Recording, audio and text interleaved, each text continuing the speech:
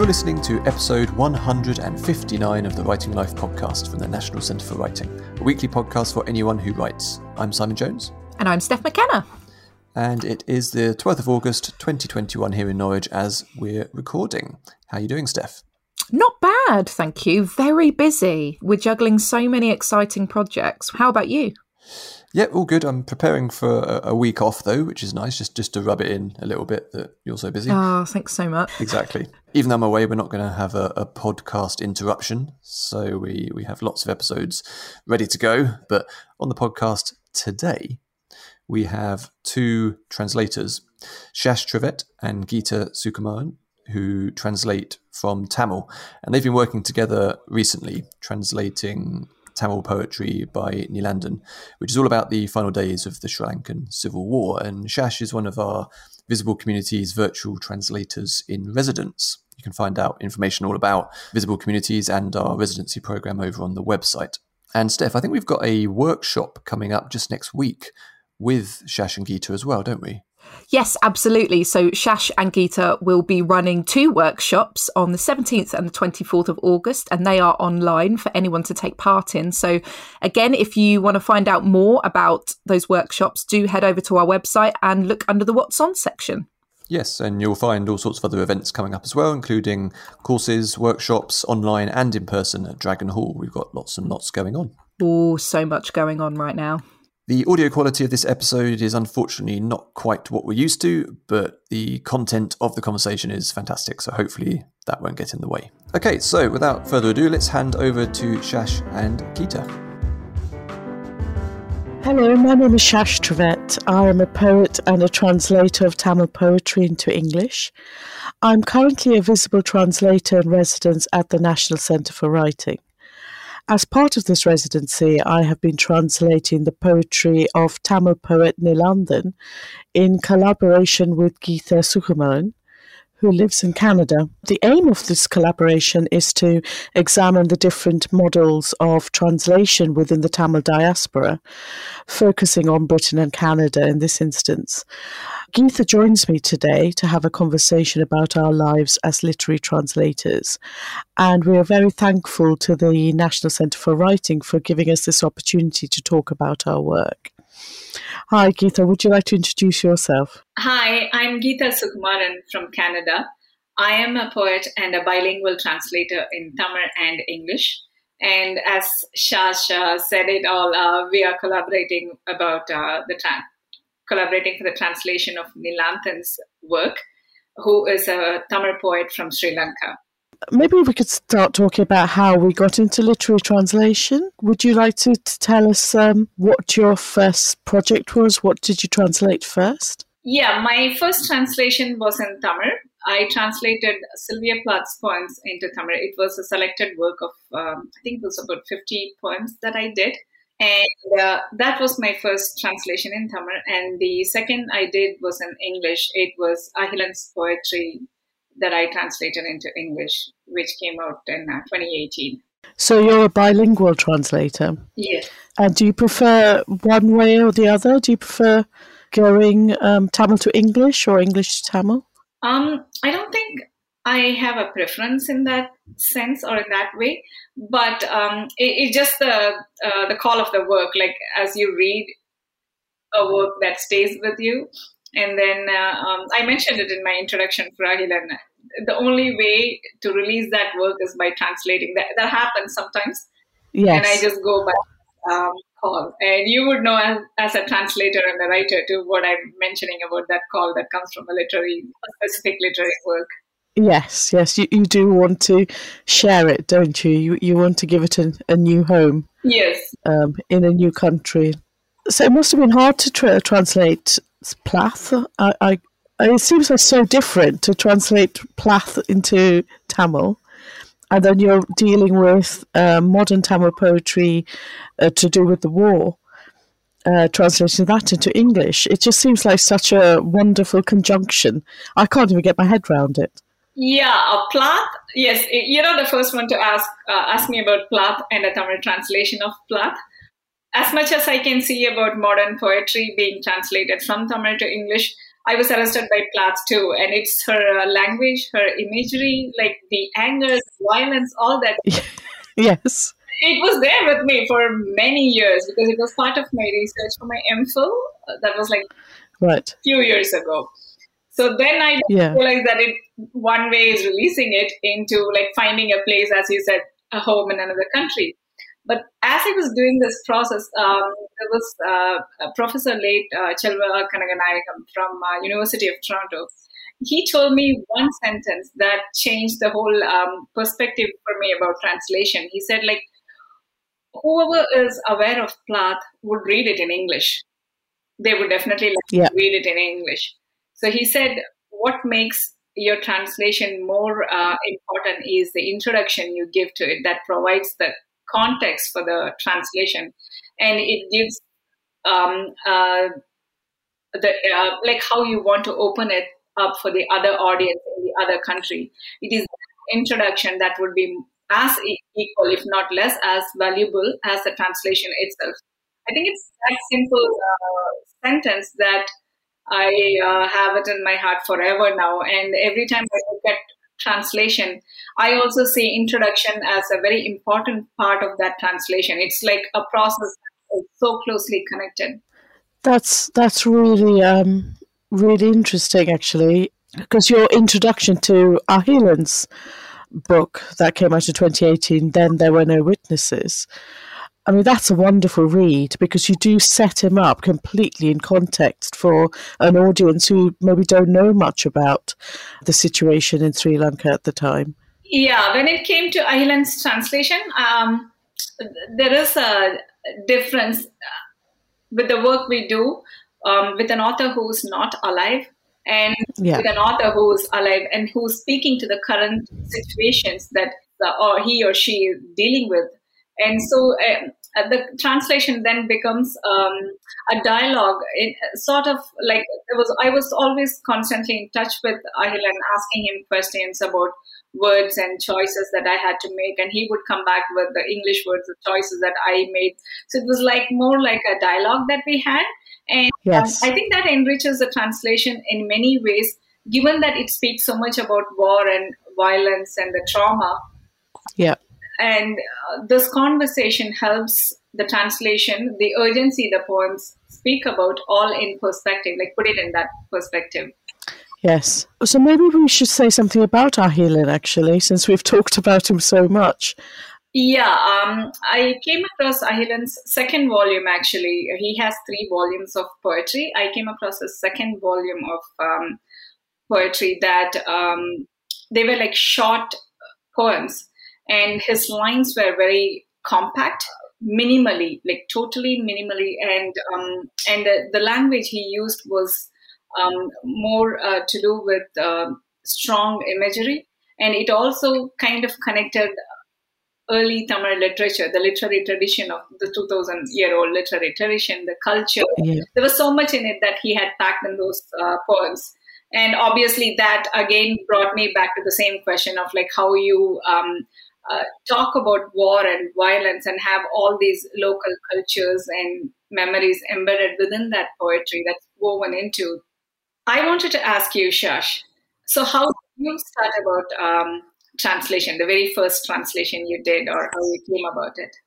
Well, I think I'm more of an accidental translator in many ways. So I didn't really speak Tamil. I sort of abandoned Tamil after the war, and I couldn't really speak it or read it or think it. And then I met a poet called Jack Mapanji, who's a fantastic poet from Malawi, who lives in New York. And I met him in New York, and he had read some of my English poetry, and he said, no, you really should be going back to your mother tongue. And I thought, okay, this is going to be a bit of a challenge. But I did, and it was a sort of an awakening in a way. It's a lot of things I'd kept a tight lid on, just allowing myself access to the language again, allowed all this stuff to come out. But I wrote a couple of poems for MPT, which I then translated myself. And when they were published, they were read by Lakshmi Holmstrom, who was a great Tamil translator. And I sort of met her at a book signing, and she said to me, your English poetry is lovely. Your Tamil poetry, not so good, you know. And she never really held back her punches, Lakshmi. She was such a great teacher. But she said, write to me. And we started writing, and she sort of took me under her wing, and she became my mentor, and she taught me so much about translation. And I realised, no, I can't write in Tamil at all. But what I can do is bring the beautiful Tamil poetry into English, which I can write in. So that's how I started, really. I started with her encouragement and her guidance. And then I sort of was just dipping in and out. And I'm currently working on a project bringing together an anthology of Sri Lankan poetry, Tamil, Sinhala and English, with Vidyan Ravindran and Seni Senaviratna, which is going to be published by Blood Axe in 2023, we think. So for that, I had to start translating some of the older translations, which we thought needed a bit of an update. And that was when I started writing to other translators who were working with the language. And obviously Lakshmi Holmstrom had passed away, and so had Professor Chelva Kanaganayam in Canada. He'd passed away as well. So it was getting to know the new generation of translators, and which is how I came across you. I wrote to you saying, have you got any translations you'd like to send us? I wanted to ask you, would you, at this point, are you thinking of just translating poetry, or would you be interested in prose? Like, does that make a difference to you as a poet? Yes. Yeah, I can't write prose, so how can I translate prose? So no. And prose is just so scary. There are just too many words. I love poetry because it's so contained. You feel safe in poetry. I look at prose, especially Tamil prose, and I just want to go and hide somewhere, in a dark corner. So I won't have the expertise to translate prose, and B, I don't have the expertise in writing prose in English. So no, I would never ever translate prose. What about you? Even me, I prefer to translate poetry, and poetry is the literary work that I'm always drawn into. And then even as I think of it, I think poetry allows this comfort to step in and step out anytime you want. Yeah. I find when I think of a novel, I find that I'm bound to that for hours, and for just the very book, the words, Yes. everything it speaks, because there's a continuity in it. Not that poetry doesn't have that continuity, but it gives you that immersion, and then you exit it whenever you want. There is this brief moments with poetry, that dialogue that happens with novels in a different way. Yes. I could see that. Having said this, I'm also inquisitive about, is there a particular kind of poetry that you are interested in translating? I don't know, really. I suppose I pick poetry that speaks to me, like you said. It does have to resonate with you. And at the moment, I do feel there's such a lot of wonderful poetry being written in Sri Lanka by Tamil poets, but it's being written in Tamil, which is fine. Obviously fair enough. I'm not saying that as a criticism, but I would like that poetry to be read by others out of the island and outside the diaspora as well. And so that's one of my main aims in translating, really. That's what drives me, because I just want other people to hear these wonderful voices who writing about important stuff. And if they aren't heard, then I feel as if the truth of the Tamil experience, especially in the war, is going to be lost. And these are sort of oral testimonies. They're written testimonies, but these are testimonies that need to be disseminated really widely. So that's what draws me to writing, to translating. I'm drawn to women and the women's experience of war especially.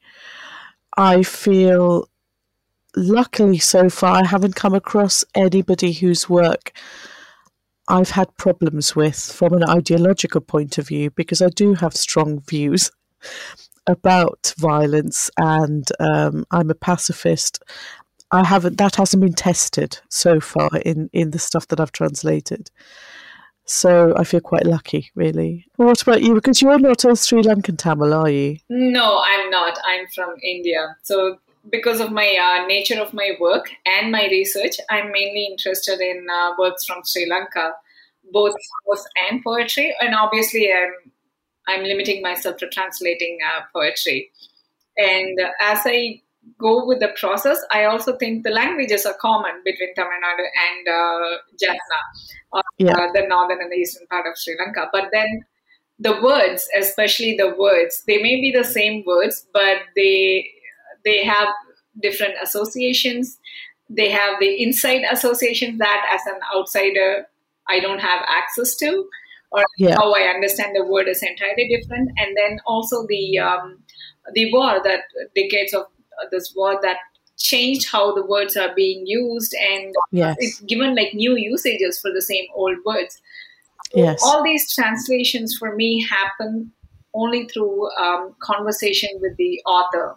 And sometimes when the author is not alive, then you try to make that conversation with whoever poet or writer that could tell you, give you certain insights about certain specific situations the world speaking to, right? So I wanted to ask you, how do you look at your work as a poet and as a translator? How do you differentiate between these two roles? I suppose as a translator, you're using somebody else's mind, even though I do believe that the eventual translation is an act of creativity on my part. The thought processes aren't mine. I suppose I use somebody else's thought processes, although the end result will be some sort of a creative response, not a response, a creation of my own. And as far as my poetry is concerned, I let the words take me wherever they take me, which is quite, sometimes they lead me to fun places, sometimes they don't. Yeah, it's strange because I'm doing this in both languages. So as I look at it, I write in Tamil. My poetry is in Tamil. And then I'm translating poems in English, and I'm translating poems into Tamil as well. And as I'm going through this process, sometimes I've also translated my own poems into English. And then I think about it, is that really translation, or is it like rewriting in another language? Like, it's just these jumping between these two languages and these two different thought processes. The Tamil original, does it change once you translate it yourself into English? No, normally I don't. I haven't yet done that. Like that is my access. I start my translation there and I finish it there. And based on what comes out in the English, I don't go back to Tamil and change it. So it is it's not a to and fro process. It's just you are moving one from one language to another. You're not recreating as you translate. It's not for me to say whether it is a translation or not, but it sounds as if you're not creating something. You're not changing the original when you translate it into English. So I suppose it'd be really nice to talk about Nilandan and his work, because that's what we've spent the last few months looking at. Yes. I think because you know him quite well, so it'd be nice for you to introduce him, I think, who he is and what he does. Sure. Nilandan is an artist, poet, and a political analyst. So he writes political columns, and he's also a cartoonist. I've known him for quite a while now, and he was one of the survivors in the last in the last phase of the war, and he relocated to Jaffna. I think it's Jaffna, the peninsular Jaffna. And this particular collection of poems that we are translating he said he had written it earlier, but then now he had the time. It's because it's pandemic lockdown and everything, that made it possible for him to look at the poems again. And all these poems were written about the last 2 or 3 months during the last phase of the war in April, that lasted, I think it's Feb to May.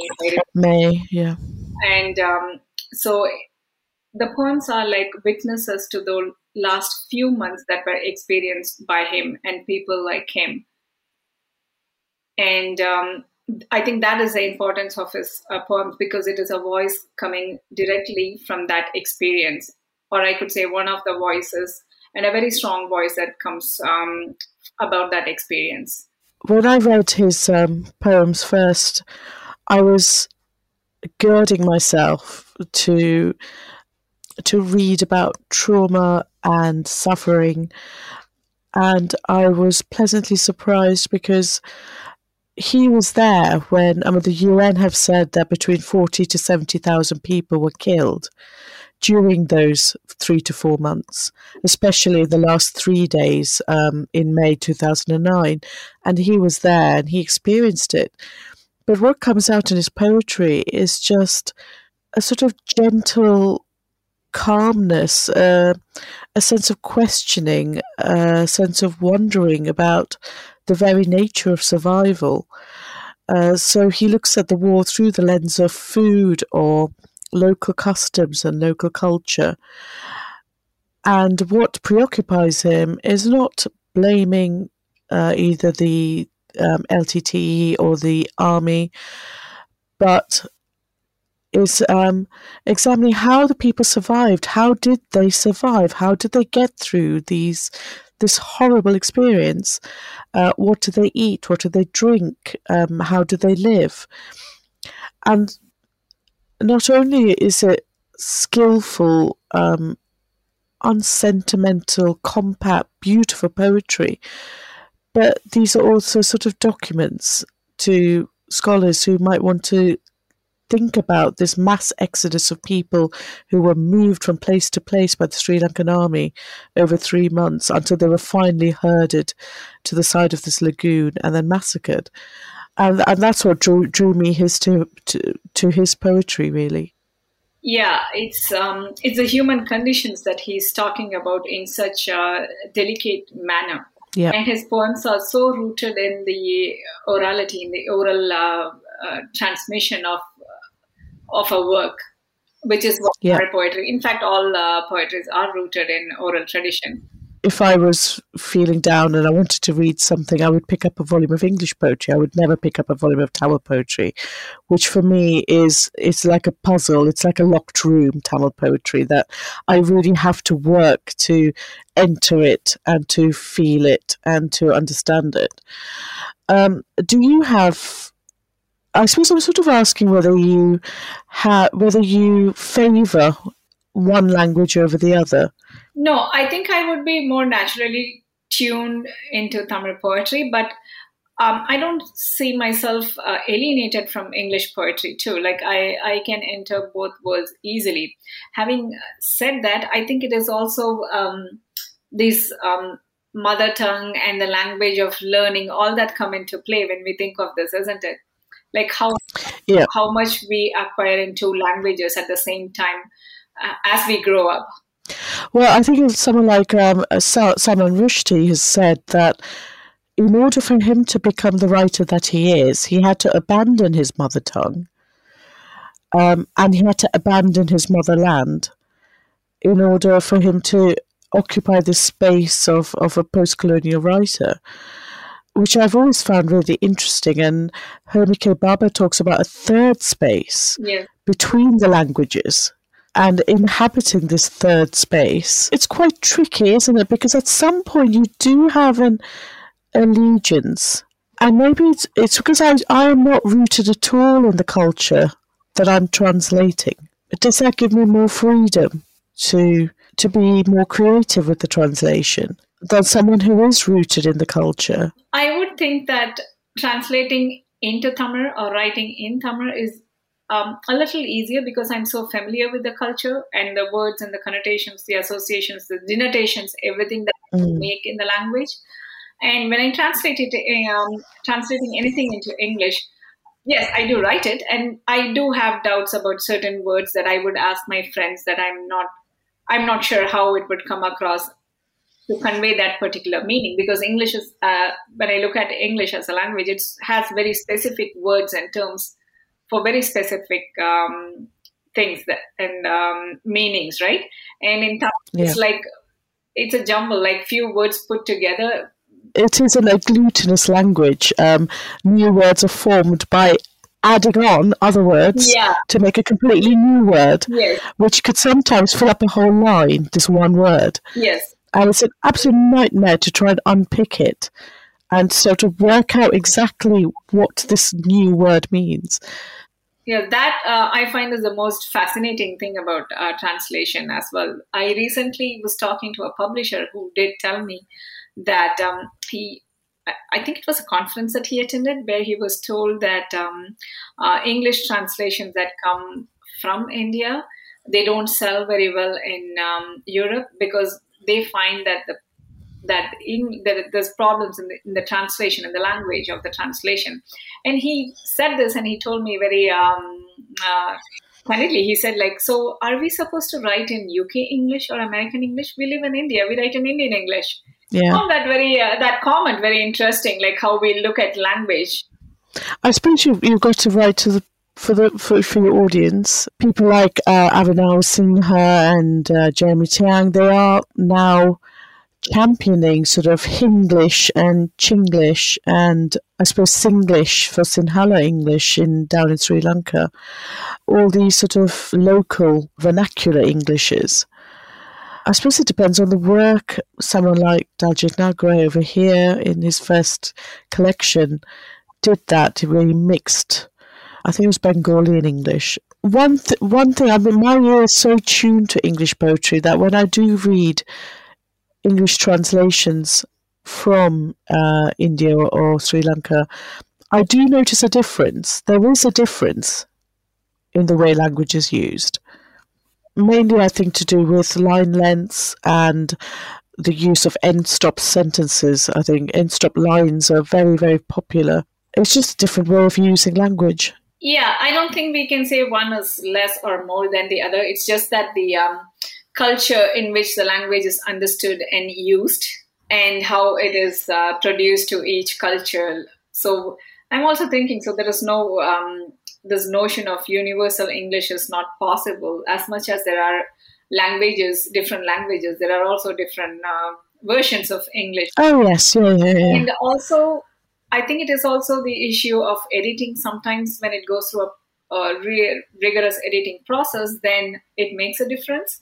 I know with my own experience with an editor here who looked at my recent work, she said this translation would work for India or the Asian audience, but she was interested in she's still interested in publishing it here, and she said that there would be a rigorous editing process to suit the North American readership or the audience. So looking forward to that process that both of us are going to work. That would give me some insights of how these different Englishes are and what it means. I absolutely agree with you. There is no hierarchy here. There's not one better English than one. And even within the UK, there are different dialects. So there are different writers who are writing using their local dialect. And the Queen's English isn't the best or the standard that we should all be aiming for. You know, that sort of thing is not relevant anymore, really. And I think there's enough space for there to be lots of different Englishes, and that's what makes translation really exciting. I think we live in a very exciting times. I completely am so excited to be translating now with the whole movement to decolonize translation. It's just, the possibilities are endless, and it just opens up new worlds, doesn't it? I can sort of see what your editor said in Canada, that there is a difference, and I can hear the difference. Not that one is wrong and one is right. There is a difference, and just the way the word orders as well. Right. There is the object subject verb thing in Tamil and English is completely different. And sometimes when I read translations they've kept the Tamil order of words instead of the English order of words, which is fine, but then you do notice it as a difference. And I suppose as soon as you start noticing a difference, you start noticing that it's foreign. Yes. And if your aim is to move something, I'm not saying that it should be, I'm just saying that if your aim is to move something from one culture to another culture seamlessly, you start noticing the seams. But then why not notice the seams? I don't know whether that's right. I have no answer to that. There's nothing wrong with noticing the seams because you're noticing the work of the translator, I suppose. Yeah, I think it is also how there's two different kinds of knowledges to be applied in both the source language and the target language. It's this acute sensitivity and sensibility towards writing in the target language, and the same sensitivity and sensibility should be in the understanding of the source language. Absolutely, you can't translate someone if you don't understand their words or their meanings and the nuances of their words. But you could translate someone understanding them perfectly. You could still write a bad translation if you don't understand the target language and its nuances. And I suppose I do believe that, actually, if there's something I do believe in. You can admire the knowledge and the expertise of somebody, but you could say, well, actually, that's not a very good poem that's emerged from that knowledge. It's how translators are perceived as well in the East, I think, is probably slightly different to how they're perceived in the West. There are a lot of translations that may not, that are in a loose or loosely edited or not done well. But then when a translation is beautifully done, it gets its attention and everybody talks about it. Yes. I have experienced that. So, and I think in the global South, we also have to think about the cost of publishing. Like it all boils down to that. At what cost the book is presented, how much they get as grants, what is the status of the publisher. All these come into play. And definitely the publishing world in English is different from the publishing world in the local languages. Have you got any projects lined up? Currently, I'm just finished with a book on tea. It's a book of poetry and art that we are in the process of publishing soon, and it's a collaborative work between the artist Vaidehi, myself, and Ahilan. I'm looking forward to that book, and I'm also done with the translation of Ahilan's poems. Again, that comes out as a second volume. And it's going to be published soon from South Asia too. So, and when I think of future projects, as you asked me, I'm also thinking like we would be continuing with this translation partnership that we both are sharing. It's just not partnership of translation alone. What do you think? Oh yeah, it's been a very close friendship that we've developed. I think I've really valued this time at the National Centre for Writing because it's allowed me to think about what sort of a translator I want to be. And sometimes I think you're going to tell me off about the sort of translator I want to be. But I have no answers as yet. I'm trying to work out about trauma and translation because I carry my own trauma and I'm translating traumatic material. And at some point I feel as if I need to shield the reader and myself. I'm trying to find a middle space between ways of translating trauma, really, and that's I'm thinking about a lot. I'm thinking of being more adventurous with Tamil translation so that I stick to the original meaning of the poet very clearly, but maybe not the words. And I know that's going to really, you're not going to like this at all. So we're going to have quite a few discussions about this. But we'll leave that for another time. And it's been lovely talking to you and to just hear all your thoughts about translation and your love of the language, both languages, and to just spend this time really just delving into Tamil poetry and Tamil translation. So thank you very much. I should thank you too for bringing it through the NCW And now that we found each other, I think that we could do something more meaningful.